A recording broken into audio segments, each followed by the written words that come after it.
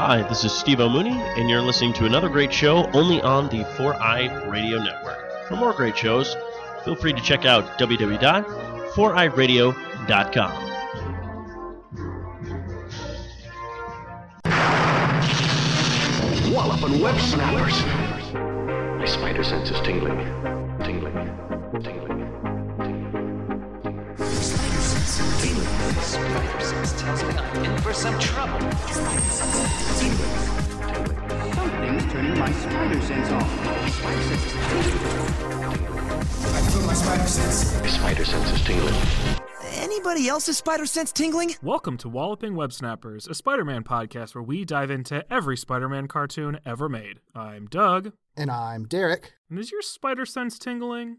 It's telling me that my grilled cheese is about to be disintegrated before I can even eat it. Oh, no. We're starting off with tragedy.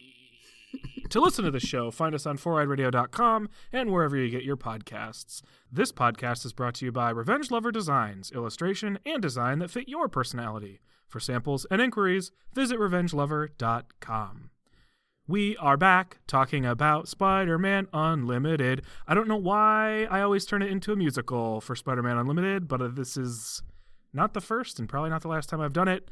But we're back, in any case, to talk about this show, which continues to be weird and delightful. And I feel like the episode we're talking about today has both a lot of weird and a lot of delightful. Do you agree? Yes. Oh, I fully agree. And it's definitely better than the last one.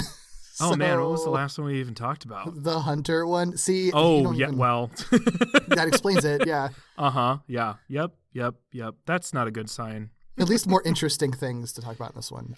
Yeah. I think that this episode I would characterize by having lots and lots of fascinating stuff that inform things that are already fascinating, but I don't know if the episode as a whole is great.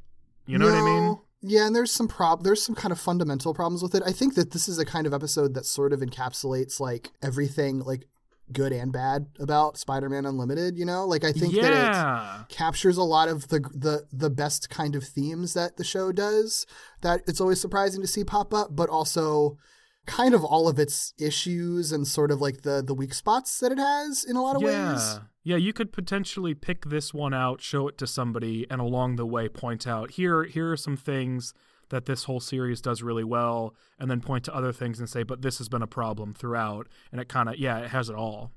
Yeah. But, you know, it's still, I think it's got a lot to talk about, though. I think there will be a lot of conversation to be had about it. The stuff I like about this episode, I like a lot. Yeah, absolutely. So I'm excited to dig into that, and I suppose we should. So we are talking about Spider-Man Unlimited, Season 1, Episode 7. We are officially past the halfway point, and this episode is called Cry Vulture. Synopsis per IMDb is as follows. Spider-Man teams up with the Counter-Earth hero version of the Vulture to foil one of Sir Ram's evil plots and defeat his minion, Fire Drake. Thanks for the spoilers, IMDb. I know, right? Funny how often you hear the word vulture in the title and the synopsis, but never hear it once in the episode. I'm going to jump forward in my notes for just a moment where I made a big note so that I make sure I say it. This character is never named in the episode, despite the title of this episode. We're going to call him Vulture. It's so funny. It's so weird. And, you know, he's definitely credited as Vulture. He's Vulture everywhere else, which really, I think, kind of cements what you were saying back in, like, the Goblin episode, where they only call him Goblin, never Green Goblin, even though he's Green Goblin in the credits, and I assume any marketing materials. The Hunter is just the Hunter, and then Vulture is just unnamed bestial that's known as Vulture in all outside materials. It's like, I guess that was sort of their workaround to use classic Spidey villains by just not naming them in the episode directly. Because I don't see why they would do that unless they were like forced to. Yeah, well, it's strange for two reasons. I don't know why they would do that unless they were forced to. And it's hard to figure out when it's necessary, when it's not, and what the actual like line is for some of those rights. You would think that if they can't call somebody Green Goblin, they would also be told you can't call somebody Goblin, but whatever. And then the thing that's especially weird to me is they're already and I think this is easier to explain. I just disagree with the rationale. They're already having to use so many bizarre, off the beaten path, outside of typical Spider-Man mythos elements in this show. Yeah. It's strange to me that they're relying so heavily on what end up being sort of like watered down Counter-Earth versions of iconic villains. If you can't use them, don't use them. You're already doing all kinds of weird stuff. I think the rationale is we're already doing weird stuff, so we need something familiar. I just disagree with that being necessary. Yeah. It is very odd, and I don't. It's just they make like almost a concerted effort to not name him in the episode. Like it's very weird. Very weird. It's the kind of thing that I feel like would be a wink in other properties, but it's very obviously not a wink here. It is a restriction. Yeah, I would say so for sure. The only weird wrinkle in it is, though, as I know, the episode following this, they do name a villain by the villain's name. So like that's what's weird. That's what's so strange is like you can call one villain Goblin, which isn't the full thing. So you can use a category of villain. Sometimes you can't use their name at all. You can use the title of a villain, but not his name. Looking at you, the Hunter. You can use sometimes the full name. Yeah, it's very, very weird. I would love to pick some of the creators' brains on just getting the rationale and maybe it is like we were never totally sure either. So sometimes we tried things and sometimes we didn't. And when we tried things, we got guidance. And when we didn't, it was fine. I don't know. Yeah. I could see it being a scenario where it's like, we're just going to ask for forgiveness if we screw up. That's possible. Yeah, maybe they're just pitching it and then waiting for Marvel or whoever to come back and be like, no, you can't do that. And then sometimes they miss it and sometimes they don't. So I don't know. I don't know. It's, either way, it's weird. And I guess it doesn't hurt the episode. I just can't say that I wasn't thinking about it the entire time. Oh, I was very specifically tracking it because that nomenclature thing is the least major of the comparisons between Vulture and Goblin. So I was already comparing them the entire time. Yeah. So that was something that was on my radar from the get-go. That's a thing. Yeah, that's a thing we were going to talk about because it's weird. This is, we don't talk about interviews very much. It's not really a thing that we've done. But I've never wanted to interview a creator more than I do literally anybody who was involved in the Unlimited production. Seriously. Yeah, me too. Me too. I want it so bad. Yeah, if you're listening and you have connections or if by some chance you're working on the show, please feel free to reach out. Yeah, that'd be amazing. If you're a creator and listening to this, you're not the only one who has, so no need to hide. Yeah. I would be so fascinated to learn about this stuff because I'm sure no one else is really asking those questions now. Well, this episode originally aired on February 10th, 2001. It was written by Larry Brody and Robert Gregory Brown. We talked about Brody way back on our 6th episode, which is on the Hobgoblin two-parter from the 90s Spider-Man animated series. Even though we didn't like that pair of episodes very much, he's written on a lot of good stuff, I believe. So he's got a pretty extensive filmography. Brown, we've never talked about before, and he's really interesting because he's actually primarily a novelist. The books, I've never read any of the books, or I haven't heard of the ones that are most popular, but most of the ones he's written are in the thriller, mystery, and supernatural or apocalyptic genres. And I think a couple of them have been there's either been movies made out of them or they've tried to make TV shows out of them or something. So they've been bestsellers and stuff like that. So things the Linger series, Kiss Her Goodbye, Trial Junkies, and way more than that as well. Linger sounds super familiar. Yeah, I don't remember any of the other the titles in the Linger series, but that's a whole series. That might have been the one that either almost was a TV show or I think that might have almost been a TV show. I think Kiss Her Goodbye had a movie made of it or something like that. So, he's a successful author, I think it's fair to say. I do know the Linger series. Yep. Okay.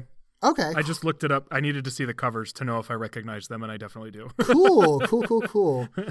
So he has worked a little bit in TV, but not much. And he's really, I think, only worked exclusively with Larry Brody on stuff. And in addition to this, his only other credit is an animated series adaptation of the Italian comic book series Diabolique, which I've never heard of, but when I was kind of just like casually researching it, it's pretty extensive. It has a whole bunch. It's run for a long time. It has a whole bunch of like adaptations and stuff.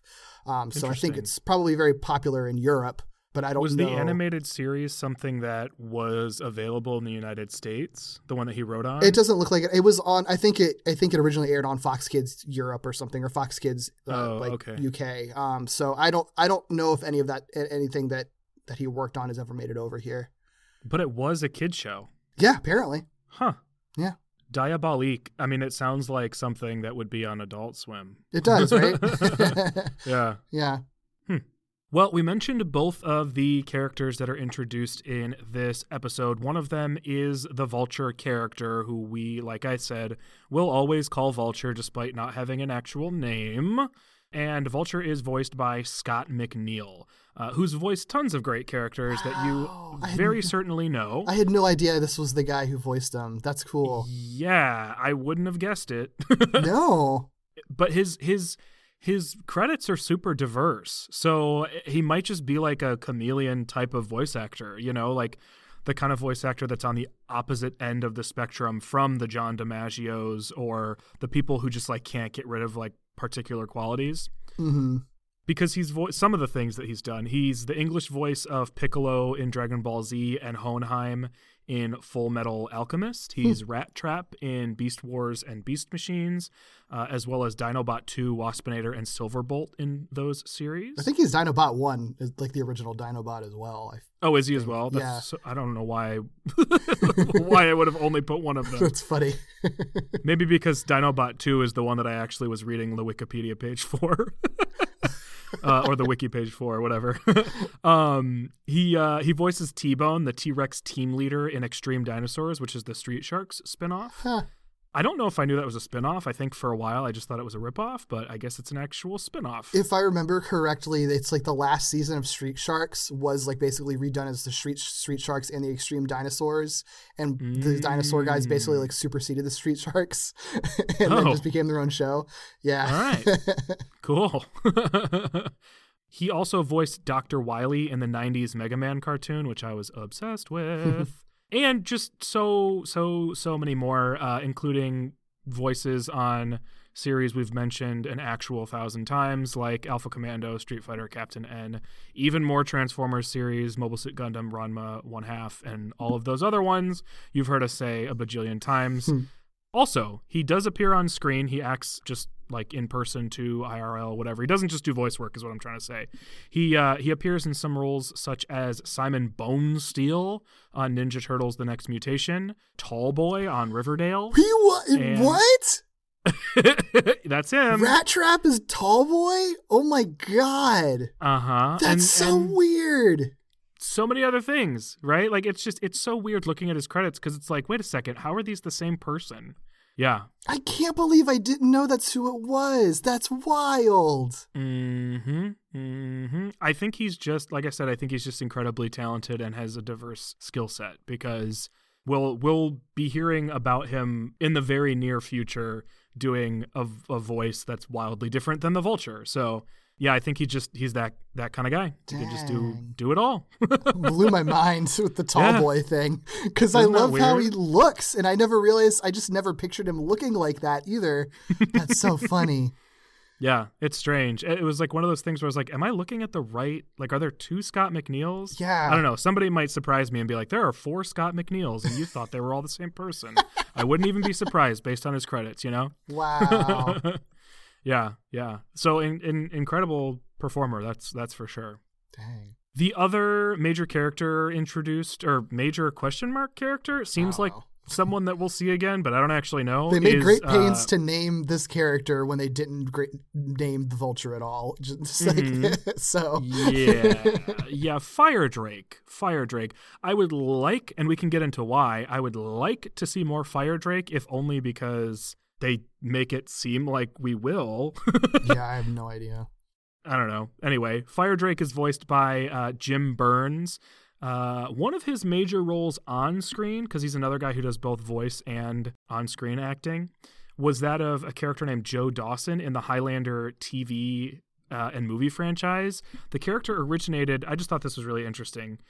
The character originated in the spin-off television show Highlander, and then appeared in the TV film specials, but then also eventually appeared in the year 2000's Highlander Endgame movie, which was a theatrical release that continued both the original movie and the TV series. So the Highlander from the movie and the Highlander from the TV series are both in that movie, which poses the question, which one is the one?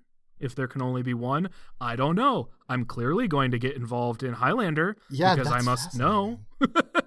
I could spend a bunch of time listing all the cartoons we've already mentioned that we just mentioned for the previous voice actor, Cough, Alpha Commando, Cough, but instead I will spend just a moment telling you that Jim Burns is also a very good blues musician who's won a number of Canadian Music Awards multiple times, and that his music is available on Spotify, and I listen to it, and it's good, and you should too.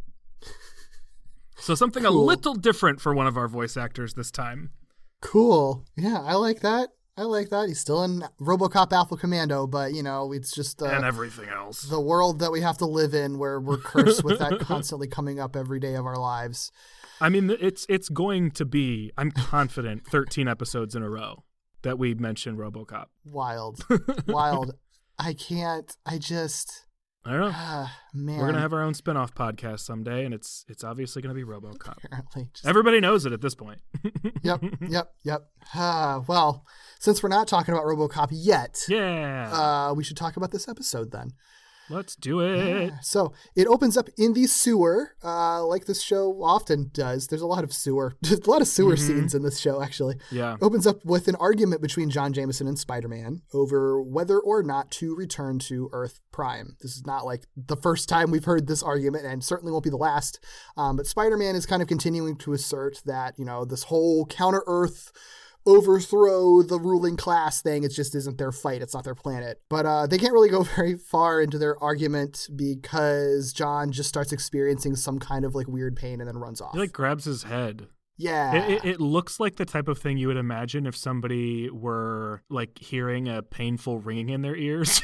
Oh God, yeah, that's exactly what it is. What happened to you, sir? Bye. Yeah. So this scene is interesting. I, for one, just a minor thing, I brought it up before, but I do like when this show like uses space for its like voice acting. Like it actually adds like an echo effect when they're in sewer tunnels. A minor thing, but a lot of cartoons don't bother to do that. And they do, and I appreciate that. It's a nice little detail. But really, like, I like that they are kind of bringing in this argument. It's I wish that they had this conversation like a little earlier in the show, maybe, because it's sort of vaguely come up, like just this idea that like Spider-Man is being kind of weird for how stubborn he's being. But I also kind of get it. Like I understand why he might be apprehensive to get involved with, you know, a pretty like global spanning fight to overthrow a government. But so I kind of get it, and I appreciate that they're like addressing it, and it's like one of the few times that like I don't hate John because I kind of am on his side with this, where it's just like, yeah, but like you're a superhero. Yeah. This is the thing that superheroes should be doing. Yeah, I agree. I think it's unfortunate that it took half of the series for us to really get personality traits that line up with Spider-Man's stubbornness about this, because it's not until maybe a couple episodes before this, but certainly this episode and the immediately following ones where we get Spider-Man saying things like, I work alone, or this is not what I do. I think if we had gotten some of that stuff earlier on, if it was really very obvious that Spider-Man was hesitant to go to Counter-Earth in the first place, none of this ever would have been a question for us, because we would have known from the get-go that this is all stuff he's doing very hesitantly and reluctantly and purely out of necessity. Yeah, because as it stands, it always feels a little weird when he's just like, I'm a neutral party, but then he's still constantly working with the Human Revolutionaries doing stuff. And it's just like, Yeah, so, you hang out in one side's base. Right. I don't think you're neutral. right. You're But- not hanging out with the knights, buddy. Exactly. But it does, the sentiment makes more sense if he's kind of in self-denial about it, which I think this episode makes very clear because he goes back and forth a lot where he's like, well, I guess I kind of get it, but no, I shouldn't. I want to go back home. And like he's constantly kind of trying to convince himself to not try to stay. Yeah. Yeah, it's got to be hard to build all that backstory without being able to reference literally anything from the comics. That's true. So, I mean, we've said it before, I don't envy them having to build this character up while they're like launching this mile-a-minute story, but yeah, I appreciate that argument too. Yeah. So at the clinic, we see Naoko offering the clinic's couch to a man named Phil, who's adorable and cleans the clinic, apparently. I'm not really sure whether he cleans inside the clinic, outside the clinic, or both. I don't really know who Phil is. He's just a sweet man who wants to help. Well, I think it's complicated by the fact that he has like a broom that looks like it would be used to like, sweep like the outside sidewalk or whatever, but he comes out of the door sweeping, implying that he sweeps inside and then sweeps it to outside. I don't know, but it doesn't matter. I don't know. Who knows? Whatever. He's a nice guy, and the fact that he's nice and sweet is very effectively communicated to us. We're supposed to like him. That does matter later in the episode. So he refuses the offer for a couch, but does accept a grilled cheese sandwich, as I would, from anyone. Coincidentally, Spider-Man is swinging around the city, sort of considering this argument with John, randomly thinking about Mary Jane, which we haven't really gotten much of lately, when he's nearly hit by an ambulance, decides to follow that ambulance as a result, and ends up seeing Phil, our new friend, kidnapped by two bestials who emerge from that ambulance. So a really fortunate series of events, for Phil at least, because Spider-Man sees what's going on and can at least attempt to intervene. Yeah. Between the conversation that Spidey was having, like that kind of clarifying his motives and mindset, and then the whole like actually referencing Mary Jane for the first time in like multiple episodes, almost feels like this episode just should have been like the third episode. Yes. Oh, yes. Oh, yes. I'm so glad you said that because I had that thought at a few points where I was like, this episode, based on the details, it's clear where it fits. Yeah. But based on the overarching themes and ideas, very much feels like it should have been earlier, if not, like you said, the third episode. Yeah. No, I very much agree. This feels out of place. Yeah, because it's all stuff that I kind of wish that I had known. I mean, it's sort of stuff that we had assumed, but only because we were like heavily trying to analyze everything and being like, I guess this is the mindset Peter's in, but this makes it so clear and almost should be his arc for the entire season, is trying to like figure out if he wants to help the human revolution here or not. Yeah. And it is sort of weird that it's not really being established until now. And yeah, the fact that like he's so homesick for MJ, which makes sense that would be a thing, but it's so rarely been referenced in the last few episodes that it's just when it should be referenced at least in a minor way every single episode. Yeah. I don't think he should ever be comfortable on Counter Earth. Yeah, that's my opinion on the situation. I agree. He should never have gotten comfortable, especially considering how many times we see him flirting with other ladies. Makes it weird. Doesn't get better. No, it doesn't. But at least it's gross, but at least like now it's sort of like, oh, maybe he's flirting with them because they remind him of Mary Jane so much. Because he feels lonely and empty and doesn't know how to handle emotions. Yeah. Yeah. I'm so glad you said that, because I don't know if I would have remembered that was a thought I was having, but that's absolutely a thought I was having. Yeah. So, like I said, he tries to intervene in the situation where Phil is getting kidnapped by these ambulance bestials. But as he's trying to do that, he ends up attacked by a green costumed, toothy, goggled airborne character that is not the Goblin we already know and love. This is, so, here's the thing. I just get into it now because we know it's the Vulture dude. Not that we ever know his name, but it's not the Goblin. It's the Vulture, right? And like you heavily implied just now, his design is very, very similar to the Goblin.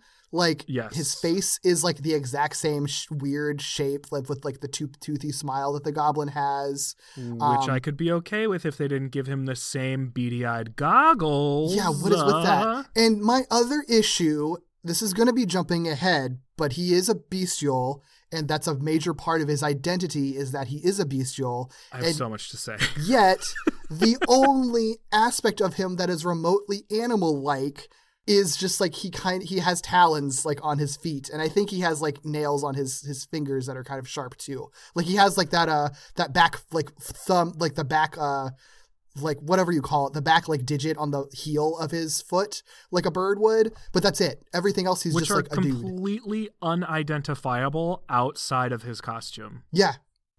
So I'll throw out there, I was very confused. As to whether or not this was a human or a bestial throughout the entire episode until about like minute 17. Yeah. Which they explicitly state that. Then they actually, you know what? They don't ever explicitly state he's a bestial. They just say something that leaves no room for mistaking what he is. Right.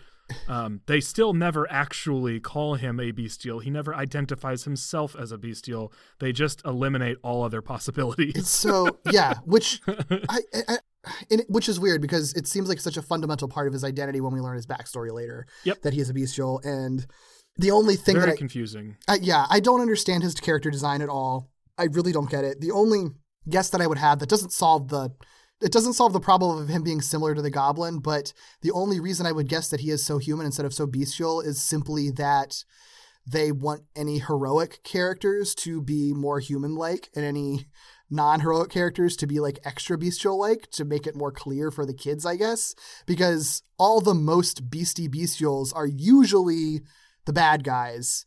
And even like with the Knights of Wondergore, like the nicest ones are Lady Vermin and Lord Tiger, and they have like flat human faces. You know what I mean? So yeah, all the sort of like normal citizen bestials we see, I mean, except for having like extended necks and legs, looking at you, weird giraffes, are the most human looking bestials for sure. Yeah. We mentioned that when we talked about the Central Park scene. Yeah. Yep. It's weird. It's weird. Don't love that. I love that they have diversity with the bestials, but I really wish they'd streamline or at least thought a little more through the designs and the consistency of them and not made it such an even divide between the look of good bestials and bad bestials, because that is uncomfortable and has implications. Yep. That they're never going to examine. Of course not, yeah. If they did, I'd be here for it. They're not going to, so I'm not. Yeah, right. Yeah. But yeah, we'll have a lot more to say, I think, about Vulture and his backstory and confusing nature. Yeah. But in the meantime, this is where we get our opening theme. We jam. We always jam to this. It's amazing. After that opening, both Spider-Man and this Counter-Earth Vulture attempt to stop those kidnappers, which is another parallel to Goblin, but also significant. And they fail when they mistake each other for allies to the kidnapping bestials. So they have that same moment where they're like, wait a second, I thought you were a bad guy. No, I thought you were a bad guy. So we get that again. Cool. I liked it better with Goblin, but fine. I liked it better with Goblin. I think I would have liked it better with Goblin regardless of the order that we got it in. I'm really bummed that this Vulture, who has an interesting backstory, doesn't get a more interesting characterization. Yeah. Whatever. Yeah. So, Spider-Man is shot by one of the bestial's pew-pew lasers. You know, not real guns, so he doesn't have a bullet wound or anything, but it's enough to hurt him. And the bestials escape. But before they could get too far, Spider-Man does shoot a tracer onto the back of their moving ambulance, unlike what he could do with the space shuttle that was not moving at all a couple the episodes objects ago. must be moving. Objects. He's too practiced and too good to shoot anything that's stationary. Right, so it works this time.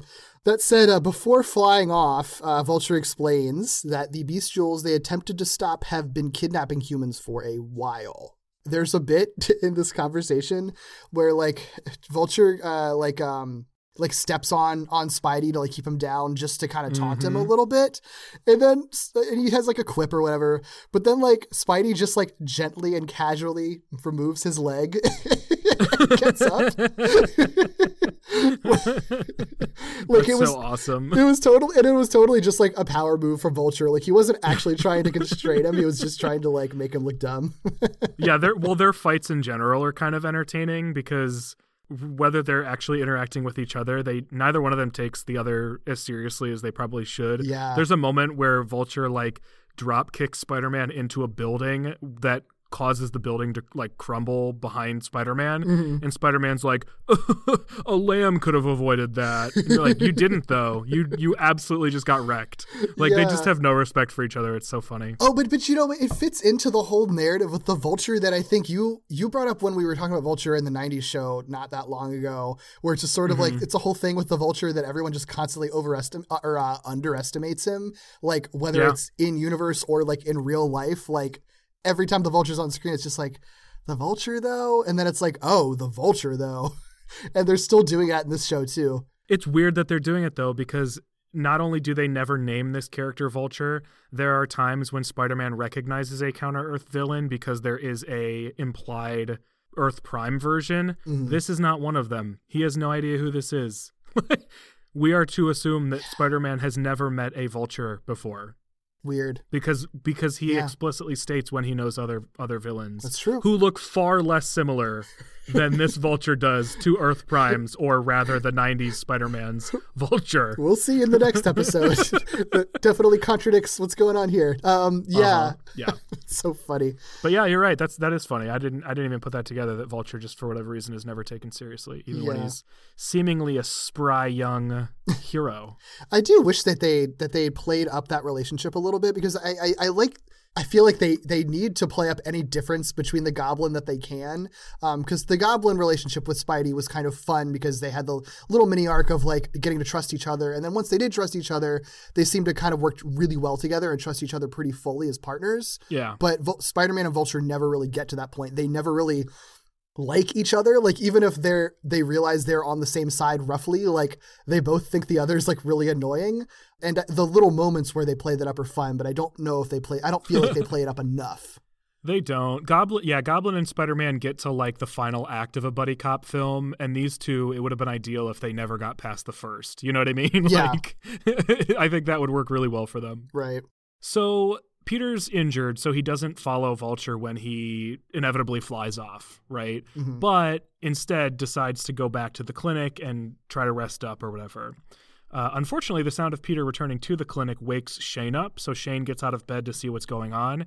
He ends up finding Peter in the hallway, and before they can have any sort of real conversation, Peter passes out from his injury, which I'm realizing is a really common thing in this show. Whatever lasers people get shot by must have devastating effects. Yeah, I was very confused by that, because I thought at first I was like, oh, is it going to be like some like it was poison or some crazy like debilitating thing? But it's sure like, no, seems like it was just a shoulder injury and it made him pass out for some reason. But this is oddly consistent. I feel like everybody who's been shot by one of these lasers has had like very bizarre reactions. Yeah. And I guess, I don't know, maybe it's just like a shock thing, but that seems too realistic. Yeah. I mean, they're consistent about it, so I appreciate that. Like, I didn't even think about that, but you're right. That happens a lot. So yeah, that's fine. So yeah, he passes out from this laser wound or whatever. And wakes up the next morning to find that he's been patched up by Naoko. And he shares, actually, more than I would have expected. Yeah. He says that he received the injury from Bestials, who were kidnapping a man with a grilled cheese sandwich. Like, that's exactly what happened. He just left out the part where he was Spider-Man. Yeah, it is kind of out of character for him to do that, but it's a nice, clean little writing thing to just go ahead and close that circle now. Yeah. Yeah. So Naoko obviously knows, like, immediately, like, wait a second, I gave Phil a grilled cheese sandwich, so that must be Phil if there was a grilled cheese sandwich. So obviously she's like, well, shoot, we got to do something about this.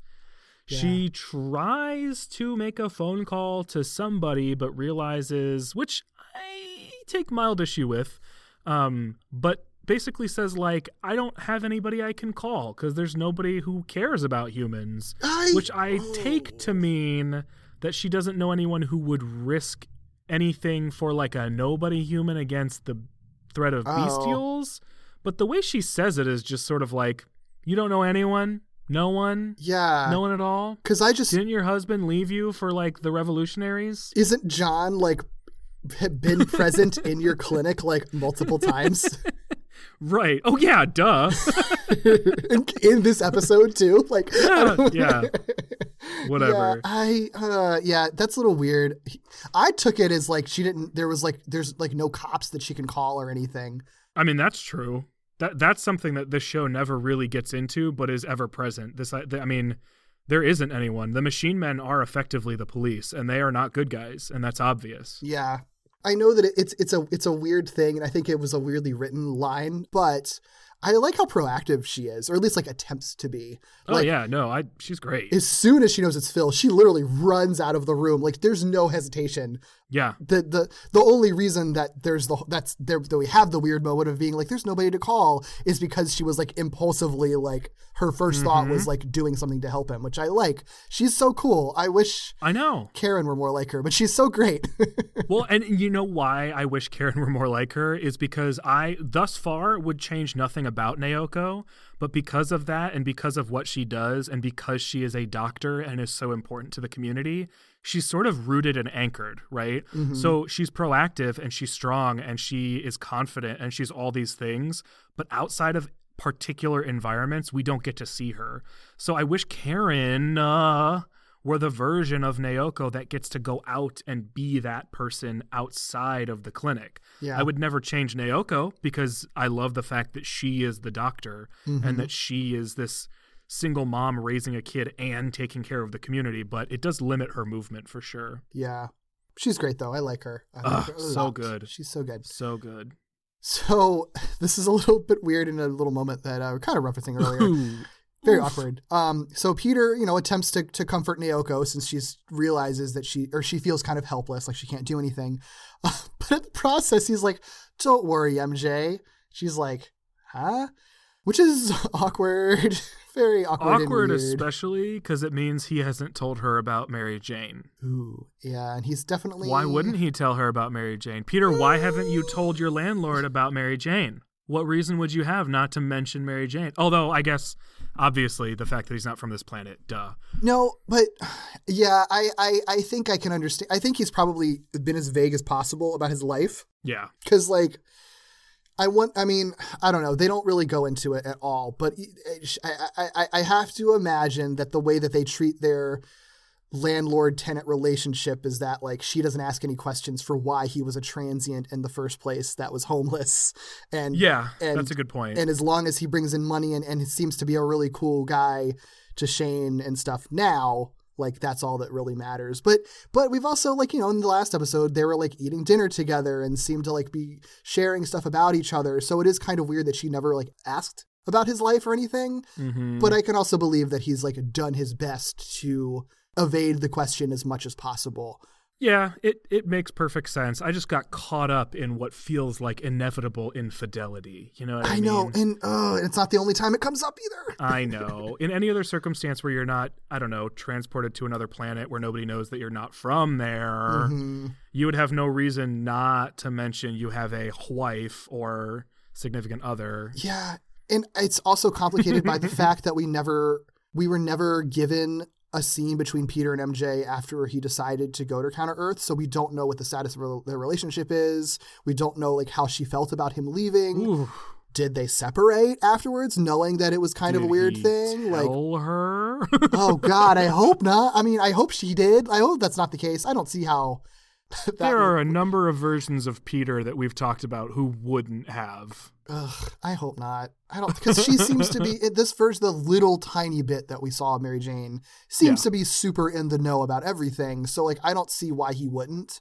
Yeah, I think if I had to decide, he's probably told her. She knows where he is. But I'm sure that she probably did not agree with it and didn't want him to go. And I wouldn't be surprised if she broke up with him over it or something like that, but they don't talk about it at all. So we don't know. We just know that he still loves her, obviously, and wants to get back to her. But and when he left, or not when he left, but after the whole world turned on him or whatever, she was under the impression that he was giving up Spider-Man. So I wouldn't be surprised either if it was like if this is what you're getting back into, you're choosing me or you're choosing Spider-Man. Yeah. A lot of stuff would have been very clarified if we got just one scene about... Give us some flashbacks, baby. Yeah, seriously, especially now that she's coming up more often. Uh-huh. Maybe we'll get them. I don't know. Maybe. Or maybe it was planned. Who knows? Yeah, who knows? Who knows? Another interesting little detail, though, after that weird awkwardness, after Peter is just like, never mind, and leaves. Yeah. Shane, ever the little, like, child detective, is like, hey, Peter said he, like, got shot, but why didn't his clothes have, like, holes in it or anything? Yeah. Yeah, good point, Smart Shane. This child. is the type of thing. Yeah. Well, I feel like it's the type of thing a kid would notice because a kid isn't like trying to fill in the blanks. They're just observing the world around them. You know, it'd be cool if he like figured out Peter was Spider-Man, and then like now that's like he has to deal with like the kid in his household, like keeping it a secret from his mom and being unsure if he should bring her in and stuff. Like that would be some fun drama to deal with. I would not at all be surprised if that either happens or was the plan, because it seems like a very natural progression of events. Yeah, and it seems like they're setting it up for it, and like the fact that Shane's been so involved in everything, like they're trying to make him a kid character that you can like and get behind. Yeah. Yeah, and that would be such an easy way to kind of bring him into that world. Oh, big time. Yeah. For sure. Hello, amazing friends. We'd just like to take a minute to give a special thank you to our spectacular and up patrons, Gemma Nicole and Katie. And if you are interested in becoming a patron, check us out on Patreon at patreon.com/wallopingwebsnappers. We have 3 different tiers that you can opt into, the first of which is our $1 tier where you get early access to episodes, a bunch of Patreon-exclusive bonus episodes such as our Spider Bite mini episodes. You get to participate in our Walloping Word Snappers interactive improv game, and you get your own random villain alter ego. If you join us at our spectacular level at $5, you will get all previous rewards, in addition to our monthly After Dark commentary episodes, a downloadable, high-quality poster of our logo art, a personal on-air shout-out on each episode we record while you're a patron, and a Twitter shout-out and Twitter and Instagram follow once you become a patron. And if you really love what we're doing and you want to be a part of it, you can join our amazing tier at $30, where if you stick around at that amazing tier, you could guest on the episode. That's right. You could be on an episode of Walloping Web Snappers to talk about anything that you would like that is in the Spider-Man canon or mythos. So at the end of the day, it's you guys who lets us keep doing what we're doing. So thank you for that. No matter what level you're able to contribute, or if you're just an avid listener who's stopping by, trust us, your friendly neighborhood podcast hosts, thank you. Thanks. Well, Spider-Man follows his tracer's signal, but ends up finding it on the ground, not on the ambulance, outside of a warehouse. Luckily, after investigating the inside of the warehouse, he realizes the trail isn't yet cold. I think there's like a cup of coffee or tea or something that he says is still warm, so they can't be too far. And he also finds a clue on that same table where the drink is, in the form of a discarded cosmetic wrapper that has the brand Bestial Beauty on it. And then he makes a really shitty comment about how Bestial Beauty is an oxymoron, and fuck you, Peter, open your mind. Yep. Oh well. It was 1999. Look, there have been some very... Hey, wait, didn't he kiss a Bestial? He kissed Lady on Vermin. Her mouth, but she's and like... liked it. She's like the hot kind of bestial, I guess. So I guess. Whatever. There are a lot of hot bestial men, ladies, and folks throughout this series. Mm-hmm. Peter. Mm-hmm. Yeah, so, yeah. We do get a cut after this to Bestial Beauty headquarters. I wanted to say something, actually. He had a funny line, because when he was referencing the Spider Tracer, like, losing its adhesive or whatever, he was like, so much for my spot on the Mensa roster, which... I didn't even catch that. Yep. How did I miss that? I don't know. You should be happy to not be in Mensa. It seems like a shit show, Spidey. Yeah, let me recommend you a podcast, Spider-Man. Yeah. Yeah, listen to My Year in Mensa by Jamie Loftus. It's very entertaining and also very enlightening. Listen to everything by Jamie Loftus. This has been our endorsement of all things Jamie Loftus. Yeah. Oh, so at Bestial Beauty headquarters, we cut there and see a large truck delivering like about a dozen humans, including Phil. So Phil is wrangled through the facility. We kind of see everything through his eyes. There's a whole bunch more like captive humans, but like they're just wearing just like hospital gown type, futuristic looking hospital gowns, and they're all like bald, like they've all been shaved down, which is a bummer. And they're all like in like cage type, like glass cages, I guess. They try to make it look as like futuristic, like lab experiment stuff as possible. Like it's not fun. It looks pretty horrifying and scary. You know what I shouldn't be impressed by, but I was impressed by? All these captive humans who have already been like shaved down and stripped or whatever, they all are bald and they all are wearing the same thing. So like all of the men and all of the women are bald and wearing the same sort of like tunic gown type thing. And it's for horrible circumstances. So it's not a good thing, but I wouldn't have been at all surprised if for no reason whatsoever, all the women still just had their hair. Oh yeah. Because it's 1999. They do make sure that you can tell they're women by making them have like perky lips with lipstick on. So that's true. Yeah. I mean, their body shapes are still different because like no one is androgynous in any of these shows. Yeah. Your shoulders are either 8 feet wide or your hips are, a mega peach. Yeah. But you're right though. They went hard enough on the horror, like more than I was expecting, and we're not afraid, to have everybody kind of shaved down. Bunch of bald ladies. Yeah, I agree with you. There's also a bestial there that's like a green, like a bird guy. And I just kept thinking the whole time, why couldn't the vulture be that? Why couldn't the vulture be a green bird guy? Yeah, you had him right that's there. True. Especially because that green bird guy looked super cool. He looked really cool. It was such a cool design. Like I would have liked to see that be like a heroic guy, but no. All the animal bestials are ugly. The nice people have to look like beautiful humans, even if their face is like weirdly shaped and super long. Yep. Rude. So rude. Yeah. Well, outside the headquarters, Spider-Man sneaks past a bestial guard because I like this. It's silly, it's stupid, but he says if guards on Counter-Earth are anything like guards where I'm from, he's probably doing a crossword puzzle.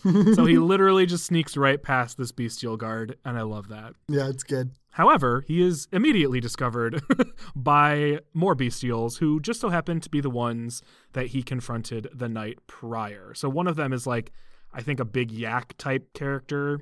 So we see that guy again and a couple others. As that group clashes in sort of like an alley outside the headquarters, never quite makes it inside the building, at least by this point, Vulture swoops in again, but this time helps Spider-Man, and he does so by helping restrain the group. So Spider-Man's webbing folks up, Vulture is swooping down, and I think they end up actually putting them just in the I don't know if it's the ambulance or the truck that they were hauling folks in, but they lock them in some sort of vehicle. So Vulture reveals that he saw Spider-Man using his tracer, and even though he didn't follow Spider-Man anywhere, he figured that it was a tracer. So he went back, I guess, to where he saw him throw the tracer and figured that Spider-Man would probably pass through that area, I guess. But either way, he found Spider-Man again, followed him over to where the kidnapped humans are. And they have a little argument about well, who's smarter, the guy who found the place or the guy who followed the guy who found the place? And it's just oh my God, calm down, guys. I know, man. This is having you say that they should have had this contentious relationship throughout now makes me wish they really, really laid it on thick this whole time. Like, I wish they were having stupid arguments throughout the whole episode, because this is stupid. It's so stupid, but it's just like if that was happening like over and over again, it would have been really fun, because it's sort of like make them bicker like an old married couple. Yeah.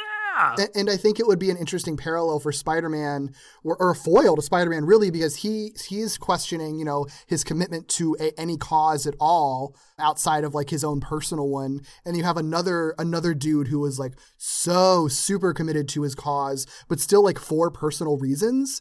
And like that's kind of a nice parallel to have between them. And I think you could get a lot of arguments out of that I think they don't really do, and when they easily could have. Oh, for sure. You know, and there's also comedy just to be mined out of like two people arguing and clashing over everything, even though they have the exact same goal. And we've mentioned before, the show could use a little bit more comedy at times, because it is a very bleak show. Absolutely. Yeah. Yeah. So it doesn't need to be shoehorned in, but if you have a natural dynamic like this, take advantage of it. Yeah. One thing I really like in this scene is how they kind of pivot into Vulture's backstory, which starts with Vulture kind of criticizing Spider-Man. He just assumes that he's a human, I guess just based on like the shape of his body. But quite the assumption there, buddy. I know, right? Again, should have just been a very animal-like bestial, and all of this would have made more sense. But it's worth mentioning that to this point, and through all the backstory we're about to get, I still thought on my first viewing that Vulture was a human. Yeah. None of this made any sense to me until the end of the episode. Yeah, yeah. Just want to point that out, because we're probably going to talk about it through the lenses of knowing what's going on. Yeah. But I did not know what was going on at the time. Right. It's a really, his character design just causes so many problems. It's so strange, and I don't understand the choice. Yeah. In context, it is a terrible design. Yeah. It's so frustrating. It's so frustrating. But yeah, he's criticizing Spider-Man for like being a human, but pretending to be a bestial, as he says. Because Spider-Man is dressed in the suit of like a spider, which is an animal. We've had this come up before where people are kind of unsure like where he lands, if he's a human or bestial, given that he's like uses spider powers, which a spider bestial would have. Yeah. But Spider-Man is sort of like, I didn't choose this. It's kind of a weird thing. It's like you chose, I think he says like, do you think I chose to be like this? And Vulture is kind of like, oh yeah, like I understand what it means for unexpected events to like change the course of your life or something, which is it's a kind of weird pivot, and I wish that they had kind of hammered that in a little harder or made it a little more natural, because I see what they're trying to do with it. And again, if they kind of played up the parallel between the two, that would have been really better. Yeah. Because I do like the idea of this conversation, because Spider-Man does kind of fit into this like weird middle space between these what are supposed to be two like distinctly different societies, but his existence almost kind of like shows that they aren't that distinct. And I don't know, they could have called that out more. Thematically, all of this works. It's totally ruined by a dumb character model. Yeah. Ha! Anyway. So we get Vulture's backstory, which is good. I like his backstory a lot. Yeah. Character design in spite of that. I like it now that I get it. Yeah. Character design notwithstanding, it really works really well. So he references back when he was a kid, and again, he even looked more human than he does now. Like they don't even show him with talons as a kid. So he's just like a kid with green hair and like kind of a pointy nose. That's the most bestial that he is. But if you operate under the assumption that we're supposed to, that he is a bestial that was fully accepted into bestial society, he refers to himself as growing up as a privileged brat in the upper world with friends who hated and looked down on humans, even though the humans looked exactly like him, whatever. And his friends also looked more bestial. Like, it's so annoying. Sorry, I'll stop doing that. So I don't know if I will. I won't make any promises. It's frustrating. It's frustrating because all of this is so good and the design just ruins it. Yeah. But they literally could have just stuck a beak where his nose is. I know. I'm just saying. Or his hair could have been feathers. That's all they had to do. Whatever. Yeah. Okay. Yeah. Okay. So he's upper class. His friends hate humans. They like make fun of humans all the time. They're like kicking stuff that homeless people have. They're just being big privileged jerks. But one night, Vulture joined his friends for like a fun night out. Unbeknownst to him, his friend's night out was to commit arson, like super arson as fuck, like super literally burning down an entire building that humans live in an apartment building. So a place that multiple humans live in. The wrinkle is that this entire time, Vulture secretly had a human best friend that he hung out with and like played video games with that he just never told his bestial friends about. And just by sheer awful, terrible coincidence and kind of karma, I guess. Well, not really karma. Like, actually, it's not karma at all. Take that back.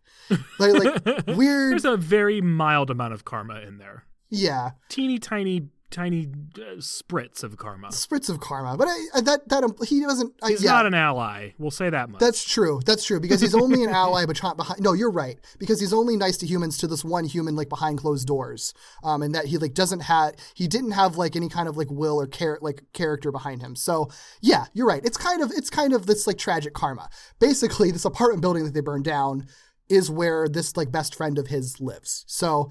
he sees like his best friend like running out of the house. There's like a whole close up on his crying face, and he never saw his friend ever again. So that's tragic. And that's basically kind of sparked him to like that kind of lit a fire in him to realize that like, oh shit, like humans are people too. Now that I've seen someone close to me be hurt by like bestial bullshit. And since then he's essentially like been a champion for humans and tried to stop any bestial abuse of humanity. Yeah, it is really tragic. And it is, I mean, the karmic aspect is very, very light, but that doesn't change like how horrible it is, right? Like he certainly doesn't deserve that. And it's the type of thing where I think he's still a teenager at the time or a kid. Age is really weird on this show. So like, yeah, that would scar you. And I at least appreciate the fact that what his journey was my eyes were opened young, and I've committed my entire life and persona to writing what I feel responsible for, even though he was directly responsible, but like at the point at which he realized what was going on, he could have stood up to his friends, but it wouldn't have changed the events. Yeah. Like it was already burning by the time he realized what was going on. So yeah. The karma is really more for him just already being running with like a crowd that was like actually like super mean to humans in general. Mm-hmm. Yeah, it's interesting. I like it a lot. I like this whole idea that he's like class traitor Vulture, like the good kind of class traitor. Well, first, I mean, there's the fact that his best friend was the son of his family's human housekeeper. I didn't not even lost catch on that. me. This is like throwing back to a time when like slavery and indentured servitude was a thing, and kids didn't necessarily get it, so they just made friends with people who were the same age as them. But I mean, this is the journey he's having, is like recognizing, oh shoot, not everybody who looks like me treats everybody who looks like that as if they're a life that's valuable. Yeah. And that's wrong. I mean, that's the important part, is him deciding that is wrong.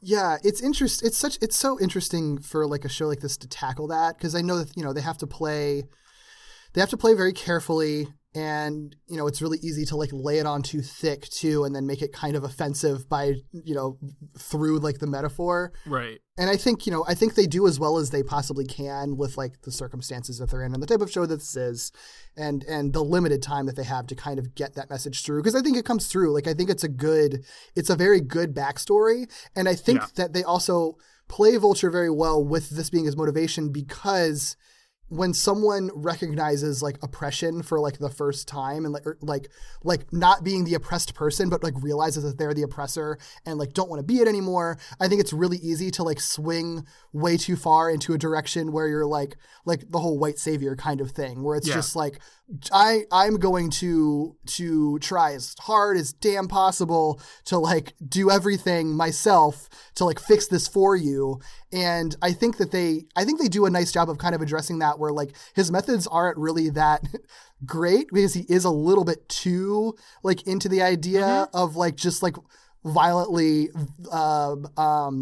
liberating these people that, you know, I don't know. It's interesting. I think that they handle it really well, as ambiguous as it is. I think one of the big things that they avoid doing is making this a character who's congratulatory of himself or self-important. He's obviously very tortured. He is dealing with trauma in a way that's probably not the healthiest, but he is doing it in a way that helps other people. So you have that complicated relationship between his good actions and his complicated motivations. I think all those things, I think, prevent him from coming across as a white savior allegory. Yeah, I think it works, and he's kind of proven to be a little bit wrong about things in the end as well, which I think is important. Yeah, I like those elements of him for sure. Mm-hmm.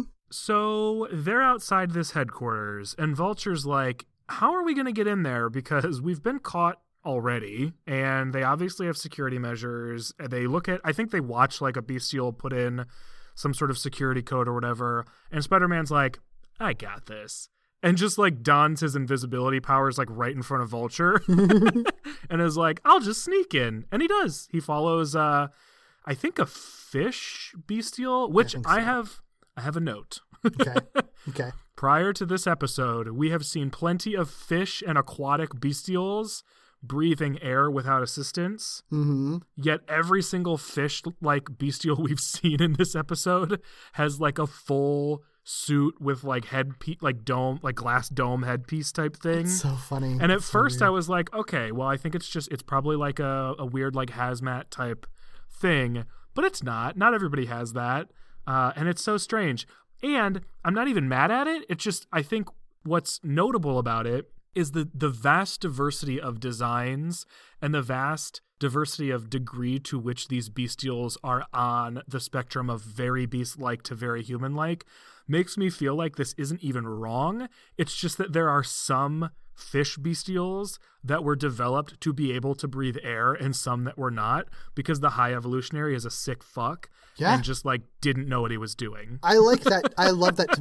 I like that take a lot, because my original thinking, like rationalization for it was that like, oh, maybe there are earlier versions of bestials that are like were different, and then they were sort of refined later, and then earlier versions of them were like they couldn't breathe air if they were fish people, and then these are just like the descendants of those fish people or something. But I kind of like your version better, where it was I think they intentional. They feed each other, to be quite honest. I think the fact that they could be descendants of earlier, I think, results in some of the similar it all results similarly, I guess, is what I'm trying to get at. But yeah, it's funny because I feel like it would be so easy to point that sort of inconsistency out as a problem, but I actually think it informs this really screwed up world. Yeah, I agree. I like it. So strange. It's a funny little detail. So yeah, Spider-Man ends up using his invisibility powers to sneak in after one of these not air-breathing fish bestials, and once inside he opens a side door, I guess, to allow Vulture entry, and once again the two are immediately discovered. Great. And in their attempt to not get shot more, they run away from the people shooting at them and encounter a gargoyle-like bestial. I don't even really know what type of animal to compare him to. Because he's like he's supposed to be kind of like a dragon gargoyle, I feel like. Yes. Because the design is weird. And it clashes with his personality, because he's like a yellow sort of reptilian dude with like a beak that you could sort of argue is like trying to evoke dragon a little bit, but it's also kind of a little more bird-like than a dragon normally is. But like the way that he literally is naked except for a loincloth, which makes him look exactly like the gargoyles from the show Gargoyles for some reason. Well, there are design cues that are really similar too.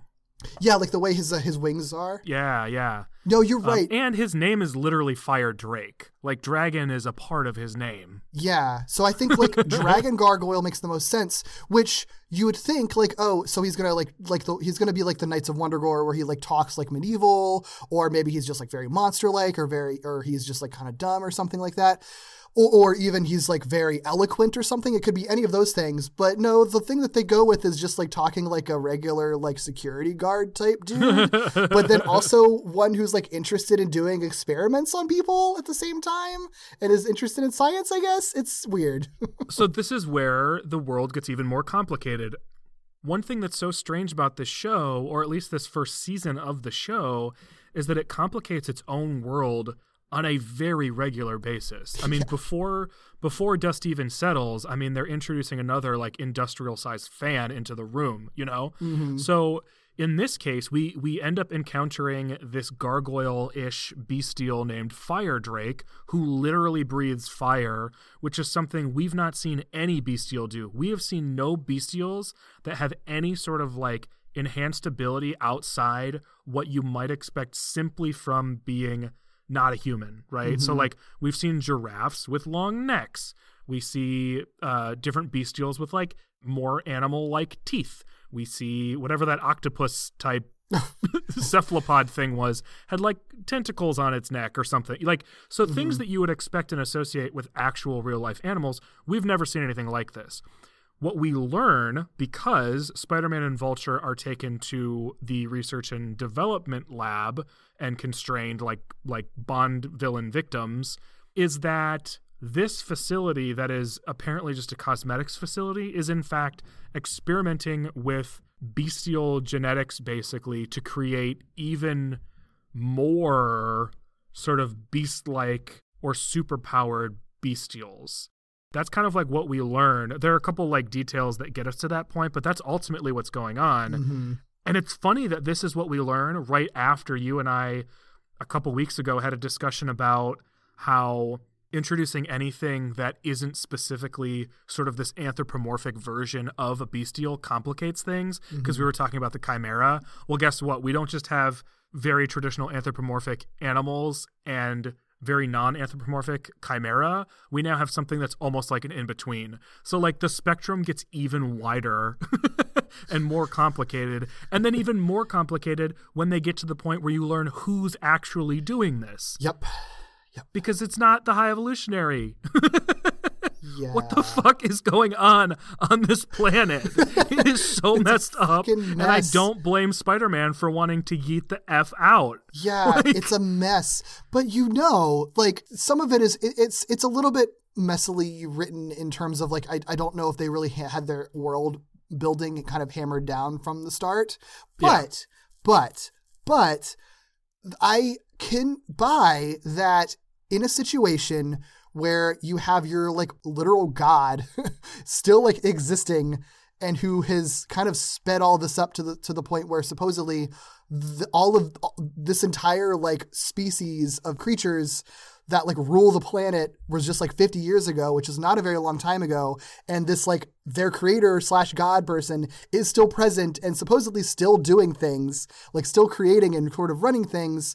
I can sort of believe that it would be a huge mess, especially given that like we kind of, based on who we learn is behind all of this, it sort of seems like literally everyone that works directly under him is not actually working for him and has his own agenda. Like, I don't think anyone actually really truly believes in or is totally like super into the High Evolutionary. Well, I think, all the complications I think make it a fascinating world.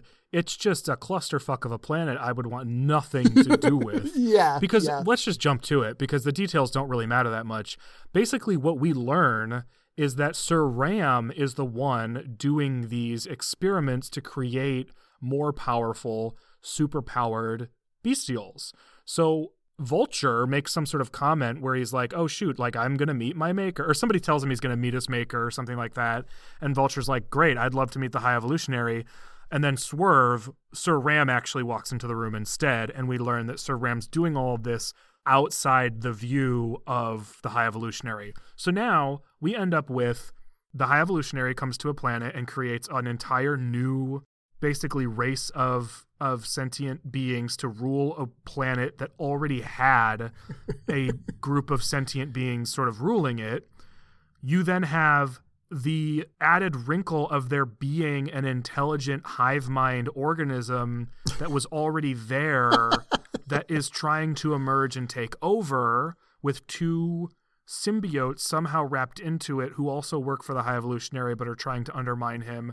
And then Sir Ram, who directly works for the High Evolutionary, trying to undermine him.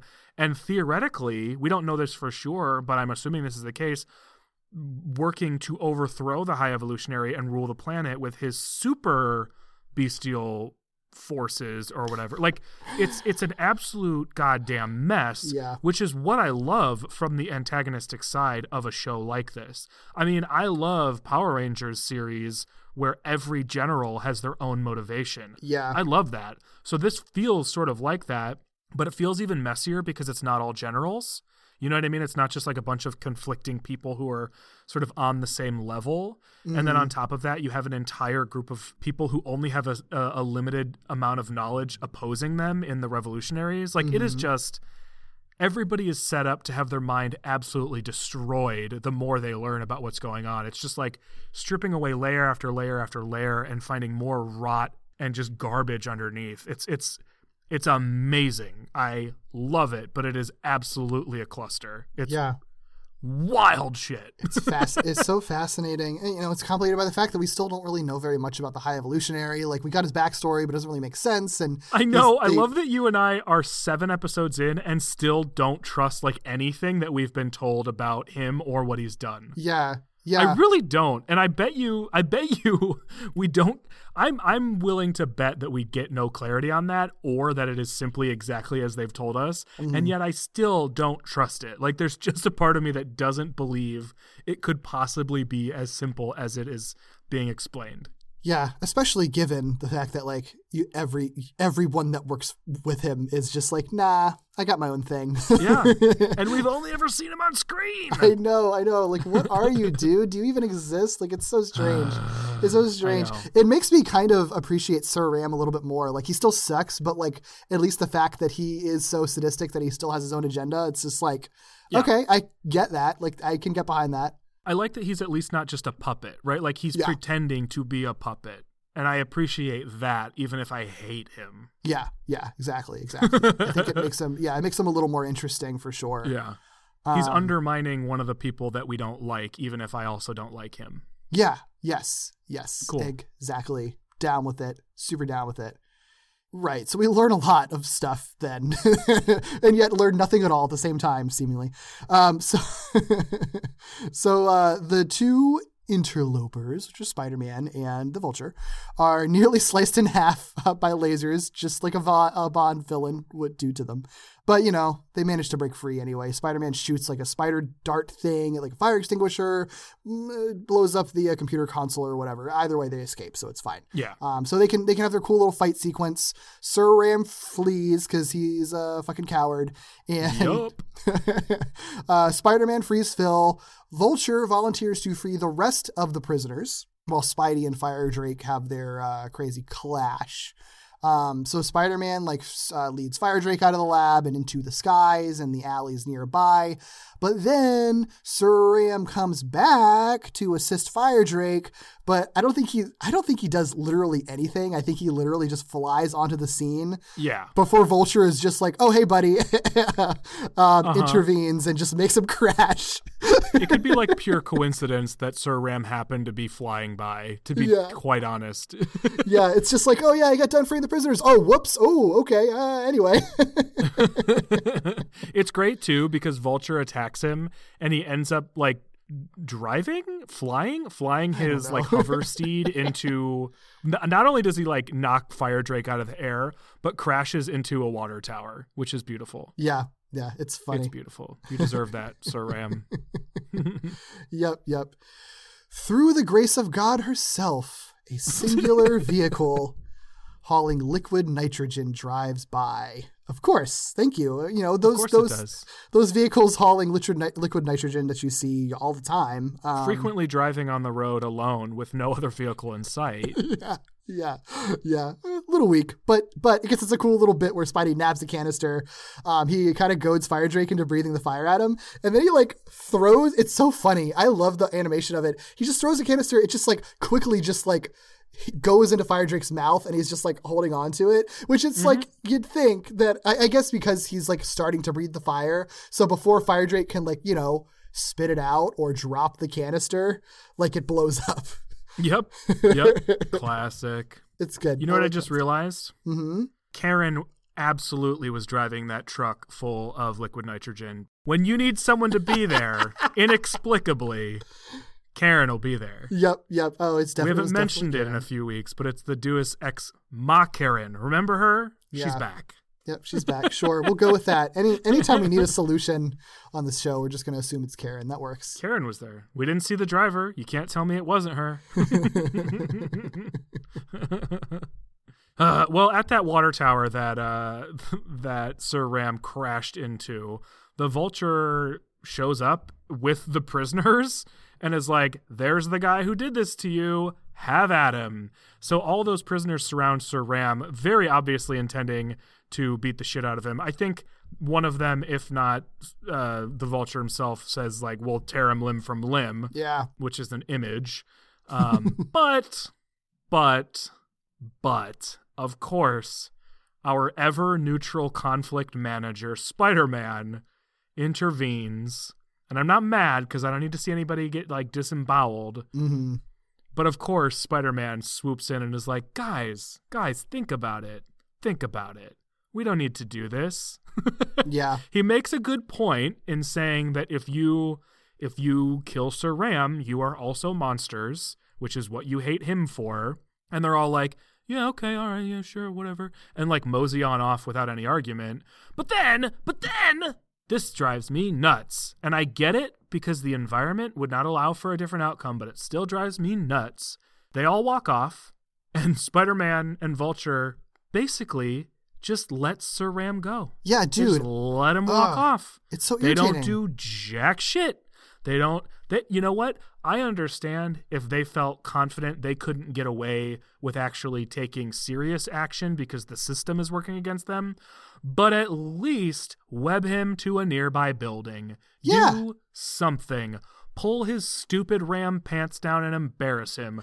Do literally anything punitive at all. Yeah, he was doing awful, horrible stuff. Like it's so, yeah, it's such a, it's like taking it too far. Because yeah, I get the lesson. Which whether you agree with it or not, like the fact that like the violent action like taken against their oppressor, like that their stance is that that's not right, which is fair.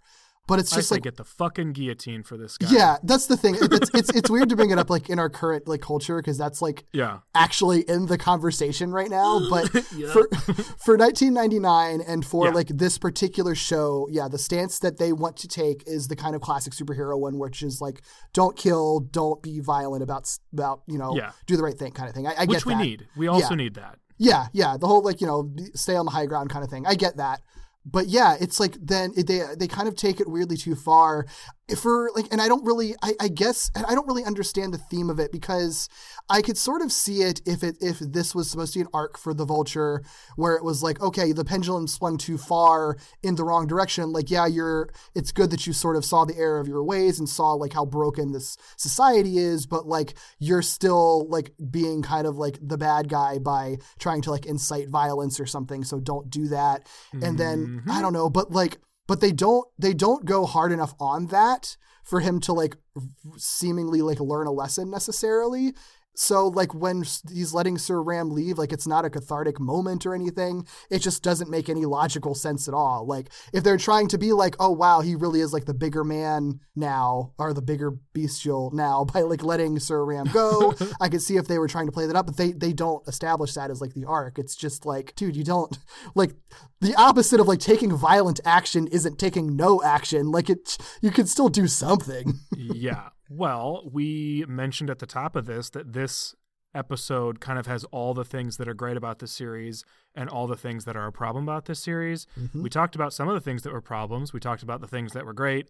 This is an example of one of the problems the show has, which is it never lets anything after the climax breathe. Yeah. It never lets anything fall into place in the way that it should. Yeah. So you end up with this cool buildup. You get a lot of cool background. You get some cool action some of the time. And then once the climax hits, it's like, oh shit, we've only got a minute left. Yep. No, You're you right. can't do that. You've got another episode you need to get us prepared for. You can't just cut it off. Yep. Like, what You're happens right. next? What happens to Sir Ram? What happened? Like, where are these characters at moving forward? We don't need a lot. We just need something. And this was not something. Yep. So it's not, doesn't rush a fight, but it still rushes that exact same point in every episode.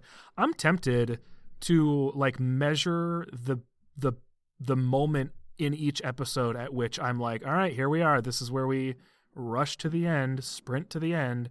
Because I feel like it's always at the exact same spot. It's like 2 to 3 minutes left. Yeah. And they're like sprinting to get to the end of the episode. That's so true. That's so true. Yeah. Yeah. And I praised these like final end cap scenes at the beginning of our coverage of this show, but now I'm wondering if they're hindering exactly what I'm wanting, right? Like, yeah. I know that shouldn't be the case because they should be planning and pacing their episodes properly so that you could do both. Mm-hmm. But they're not. And it makes me feel like maybe having these little end caps that are meant to launch us into the next episode is confusing the process where they need to be doing 2 endings to every episode, which I could handle, but they seem not to be able to handle doing the 2 ending thing. Yeah. Not at the expense of of ending the actual episode that you're already on. Right. End the actual story you're telling before you give us a serial ending to the episode. Yeah. Yeah. Because they don't, there's not really a real satisfying final moment between Spider-Man and Vulture. I think they kind of harken back to like, you're still a wannabe or whatever, but there isn't really, I mean, the only like, the optimistic view is that like, okay, you know, he's going to come back at some point, presumably, or like they plan for him to come back so you can kind of continue with like this arc now that he's established or something. But even still, I don't know. It's just like, it doesn't feel like it's just like, oh, it's left open after they learn something. It's just sort of like, okay, bye, moving on to the next thing. Okay, bye. Right. Yeah, that's pretty much what they do. Yeah. So much was going for this episode, and then they end it in such a dumb way. I know. Well, there's only one scene left. It's pretty brief. They do at least kind of close the loop and sort of set up for what's happening the next week. Yeah, they do. So the episode ends. We see Phil again, back with Naoko again, getting another grilled cheese sandwich again. The amount of times that grilled cheese comes up in this episode just makes me want grilled cheese so much. Grilled cheese with tomato soup, grilled cheese with oh god, with like every like all the stuff, all like the fun like kid friendly meals, like grilled cheese, SpaghettiOs, chicky nugs. It's funny because that's exactly what he's eating, right? Like they live in a slum. The grilled cheese he's getting is like the basic, like nothing but bread, cheese, butter. Like, and that's all I wanted. I was like, I just want like a really classic, like grilled cheese right now. And I don't have the ingredient. I don't have American cheese, but I can do like a cheddar cheese, grilled cheese. I might do that after we're done with this, actually. Yeah. Alas. Yeah. Oh, anyway. Oh, yeah. The episode's ending. That's right. I'm sorry. We're daydreaming about grilled cheese, clearly. Yeah. So Phil doesn't have to daydream because he has grilled cheese. Phil, I'm so happy for you. Yeah. After he's gone, Naoko hears a shouting from inside the clinic, and we see a shadowy figure of a werewolf. Huh? Yeah. Very cool. And they you just have to wait ended till there. Next week. Cool. I mean, if I were watching this show, I guarantee you I'd be tuning in next week. Yeah, man. Because what the hell? Werewolves are cool. Werewolves are cool, and I was not expecting that, but we'll get into it next week. Yes, we definitely will. Real quick face of the episode this time. Vulture does look a lot like Goblin, and similarly, he makes a lot of weird faces. I feel like his face, somehow they do worse things with it, though. He looks a little more horrifying than Goblin does. Because Goblin is, like, constantly smiling with his, like, weird toothy grin. Yeah. And, like, Vulture's never happy. But it's still, like, that's the same shape somehow. Well, and Goblin looks less human than the bestial Vulture. So when Goblin makes weird, horrifying faces, it's coupled with him already not looking very human. Yeah. When this character that looks 100% human, especially in the face, makes horrifying faces, it feels more like distorted features. Yeah. Which is creepy. Yep. Yeah. It's a scary face that he's making in this one. Just a close-up of his scary face. Yeah, he's about to eat your face off. But could have been scarier if he was just an actual vulture animal. I know. So dumb. It's so irritating. It's so frustrating. There are things about this episode that I really, really like. It's so crazy. I never would have thought that like one character design could like hurt something so much. But like, God, I feel like there's like writery problems with this episode, you know, that we brought up. But I think that that's the worst thing, because the dissonance of him looking like a human for a character whose story is so fundamentally entrenched in him not being human. Like, it's just like, you can't get past that. And it's so frustrating because the story is really good. It would be akin to having like Nightcrawler from the X-Men have the exact same story about feeling like a monster among humans, but look totally normal and not be blue and not have a tail and have 5 fingers. Like, it just doesn't make sense. Yeah. It doesn't make any sense at all. And that's what they did here. And you're right, it is frustrating because it's such a typically minor thing for a character model not to resonate, because normally you can be like, I don't like this character model, but that's purely aesthetics. I don't like the aesthetics of it. The aesthetics are fine. It's actually a character model that needs to inform that character's story and doesn't deliver on that at all. So it ends up being this like obnoxious little tiny pebble in your shoe that's ruining like your whole experience, even though it's a tiny little thing, because there is so much in this episode that I love so much. It complicates the world in ways that make me really excited. It has like things that add to the weird, messed up sci-fi freak science nature of everything. And it's hard for me to just love that, because I'm so preoccupied with this dumb little detail. I know. This tiny pebble in my shoe. It's so annoying. It really is. Yeah, it really is. Which makes it more annoying, because it shouldn't be as annoying as it is. Yeah. Well, I think it's important. Compounds. It is important though, because that's such an important aspect of this show, is these two like warring factions that look different. Like that's the most important thing, you know, and you can't do that if they don't look different. So I don't know. And there's one one part of their conversation that I didn't get a chance to call out when we were kind of going through the episode, but like, I like the conversations that they're bringing up, because there's one point after Spidey learns Vulture's backstory, he's like, yeah, well, a lot of folks like feel strongly about something, but they don't take to the streets, which is ironic for you to say as like a costume vigilante Spider-Man. And then, you know, and he makes a whole thing like, oh, it's called the ASPCH. And Vulture's like, yeah, but I love that Vulture is like, yeah, I tried that and it literally didn't work. And he says like, this thing takes action, not newsletters. And it's such like a cool kind of subversive message to have, especially in 1999, where it's just like, nah, man, like sometimes you got to carry your torches and pitchforks. That's what's so dope about this episode, is it pretty subtly, I think you have to be paying attention.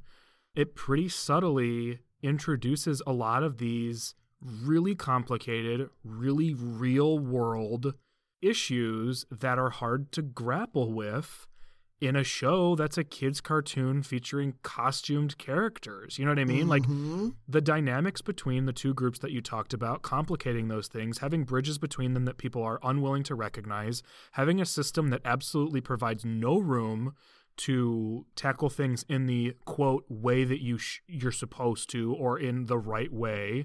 I mean, you see that more than once, not just in the it takes action, not newsletters, but like you said, with Naoko feeling like she didn't have an authority to call. Who's she going to call? The system's not going to support her. There's so many things in this episode that are so parallel to the real world, probably more so than we have seen or talked about to this point. Yeah. And a fucking character model fucks it all up. I know. Well, that and I do think the ending of it with the Sir Ram kind of mutes it, because I do think that there would be room for having this conversation where it's just like, yes, you should take action, but maybe there is a line over like how much action is too much action, and like that it's sort of that it is sort of complicated, and sort of ruin it by like muting all of it by just being like, yeah, no, you just let the bad guys go. And you know, and it's like, even if I don't fault anyone for believing in taking the trillionaires to the guillotine, but I think it's still useful to sort of have that conversation and address like the gray area that exists with that. And it's sort of frustrating that the show like is so almost there and has a lot of the pieces of it. And its backstory, I think, is pretty much perfect. It's just the ending kind of messes it up. The character design messes it up. But that doesn't take away from the fact that this is like this whole show, this episode, and kind of this whole show by proxy is like about the proletariat overthrowing like the bourgeoisie. Like that's fucking crazy. That's fucking insane. I know. And it really makes me wish for consistency in references. I want those pilot references back so bad. I know. I mean, I don't want for the terrible quips from the early episodes of the show. Yeah. His quipping has gotten significantly better, but it did come at the cost of these really well thought out political references. Yeah. But maybe that was too much, given some of the stuff that they were inevitably going to tackle in theme and in action. I guess so. I don't know. This isn't a terrible episode. This is not a terrible episode. No. It's a really fascinating one. It's just the problems that it has are just weird. This episode is the kid on the team that is like getting the most shit from the coach, and we're the coaches in this analogy because we know what it could have been. We know what you could be. We just want you to be your best, which is, toxic and problematic. But still, this episode isn't a sentient being, so we can treat it like that if we want to. Yeah. What a fascinating episode. I know. Really, really fascinating. It really is. I love it for that. Yep. For more fascinating episodes of other things and other things that we cover. Nailed it. You can check us out on patreon.com. Patreon.com/WallopingWebSnappers specifically. We have lots of bonus episodes, commentaries. We do other Spider-Man related things and other things that aren't really related to Spider-Man, but maybe kind of a little bit, but sometimes not. All kinds of content. So check us out there and support us to help us keep doing the show and making it even better. Otherwise, if we would like to find more of you, Doug, where can we find you on the interwebs? You can find me on Twitter at IckyBooley, ICKYBOOLEY. And if you like Pokemon stuff, you can catch me on another podcast here on the Four Eyed Radio Network called Victory Road, a Pokemon podcast where my co-host Kyle and I talk about Pokemon just as we feel like it. And we are quickly approaching the release of new expansions for Sword and Shield, so be on the lookout for our impressions on that. Cool. Otherwise, where can people find you, Derek, and the stuff you're working on? Sure. You can find me on Twitter at Derek B. Gale. You can also find me on YouTube under my video essay series Second Chance, which looks at bad and or divisive media from a positive lens. It's very research heavy and kind of looking at the intent of things, why people who like it might like it, and have a whole slate of summer stuff coming out. So there should be a new episode coming out every month, at least through August, hopefully beyond. Dang. Yeah. Otherwise, if you'd like to follow our show, Walloping Web Snappers, you can find us on Twitter, Instagram, and Facebook at Walloping Web Pod. You can also email us at wallopingwebsnapperspodcast@gmail.com. And we would love it if you could rate, review, and subscribe to us anywhere you get your podcasts, but especially on Apple Podcasts. If you give us a review there, we will do a dramatic reading of it on our Twitter feed. So please do that there. It helps people find our podcast. Next week, we are going to pick up where that cliffhanger left off as we learned the howling truth about John Jameson's illness in Ill Met by Moonlight. See ya.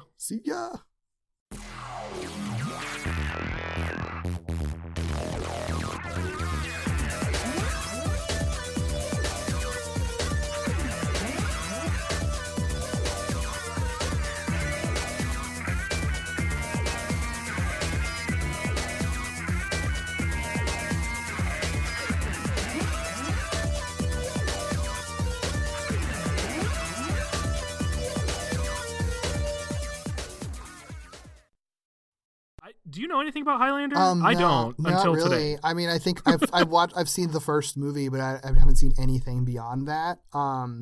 So it seems like the kind of franchise that is expansive and pays a lot of attention to continuity when it probably doesn't have to, which makes me super intrigued.